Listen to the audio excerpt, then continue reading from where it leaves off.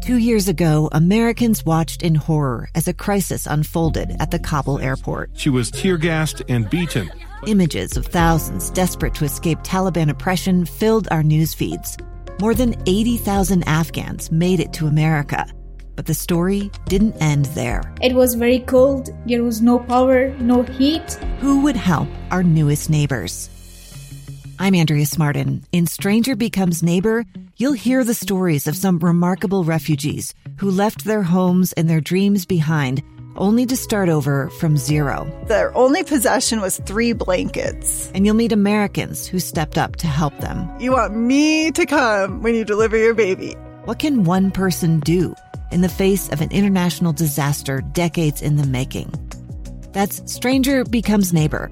Find us at kslpodcast.com. Follow us on Apple Podcasts or anywhere else you listen. Inside Sources. Inside Sources. Welcome back, everyone. Final segment of Inside Sources on a Monday. Great to be with you. I am Boyd Matheson.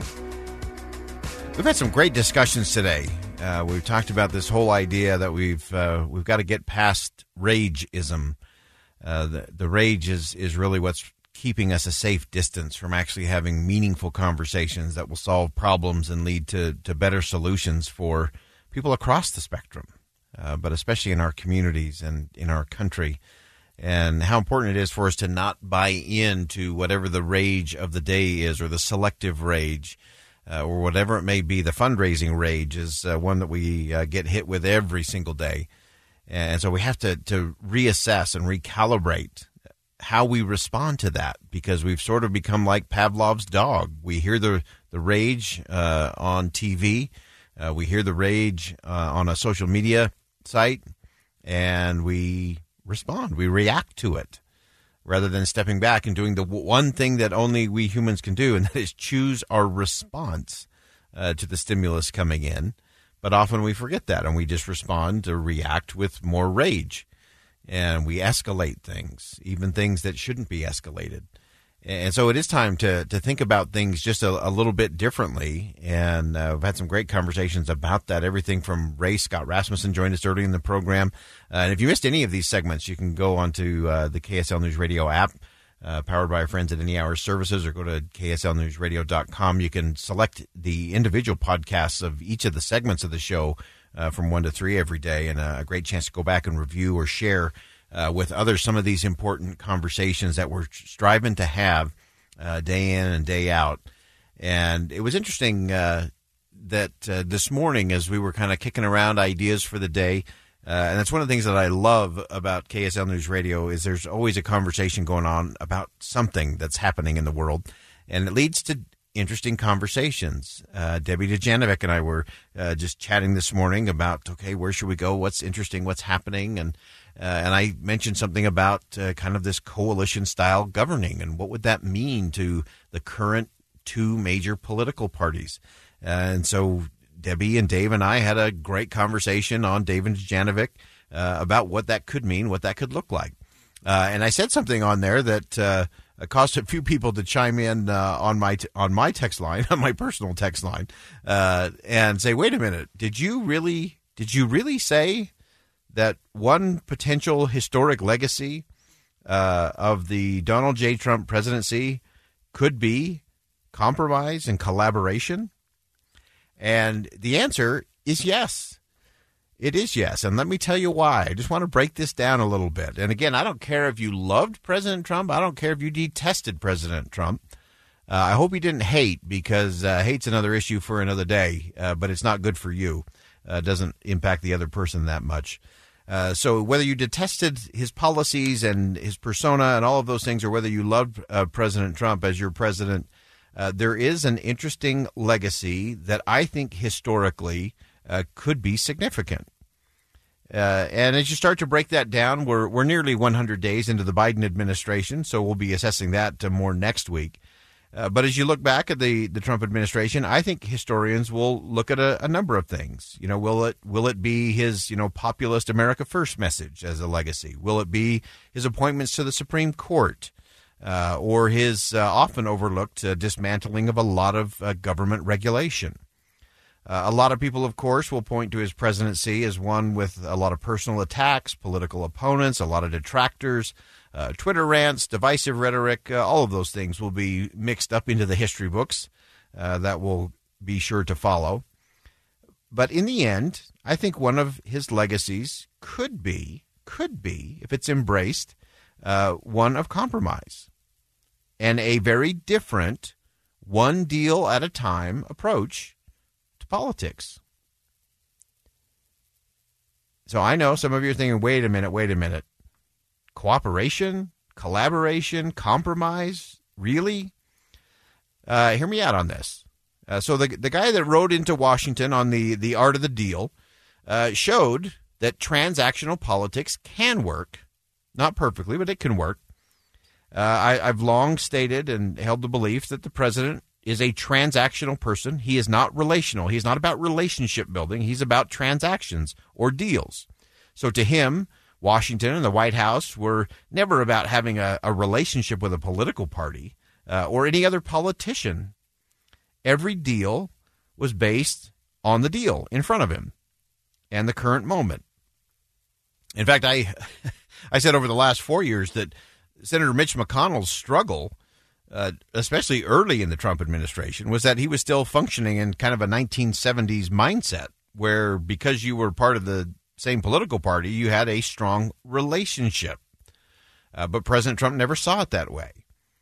His transactional nature is what allowed him to make deals with people across the political spectrum. He could cut a deal with Chuck Schumer and Nancy Pelosi on the debt ceiling and increasing the debt ceiling, not a very Republican or conservative thing to do, but he could make that deal with the Democrats in the morning, and then he could be against them and melt down their Twitter feeds in a rant about immigration disputes hours later. So everything was just a single one-off transaction. So the approach during the last 4 years did prove successful in some areas, avoiding government shutdowns. I think the most important probably legacy of his administration will be historic criminal justice reform. But the President Trump's willingness to set aside relationships to just assess a deal could be a benefit to the country in a very deeply divided political class. Notice I did not say a divided nation or a divided country. It is a divided political class. Don't forget that. Historically, party relationships, even within wings of a party, have determined whether or not members of Congress or groups, think tanks and so on, political action groups, could ever work together on an issue or a bill. This is where we fell into the political purity test that often prevented progress from being made on a whole host of issues for a long time, far too long in our country. Because sadly, for many politicians, the question has become, if I agree with this person on this one issue, but I disagree with them on everything else, can I still work with them on this one issue that we agree on? And that's someone within your party. The question of can I work with someone from the other side without being attacked by my friends or my fellow party members or activists? Am I going to get a primary challenger because of this? I think this is one of the most needed leadership qualities we have in the world today. It's a complex world, and our ability to understand allies and alliances to get things done is critical. You know, Winston Churchill faced a real critical question. What does he do with Germany and the Soviet Union during World War II? Now, he proved to be pretty deft at working all of that through, recognizing he needed some allies, he needed some alliances, and we have that kind of same test today. I've often used the example of, you know, we're going to compete head-to-head against China and against Russia on a whole host of things, critical things, challenging things. But we got to have China and Russia on board as an ally if we're ever going to deal with nuclear threats coming out of North Korea.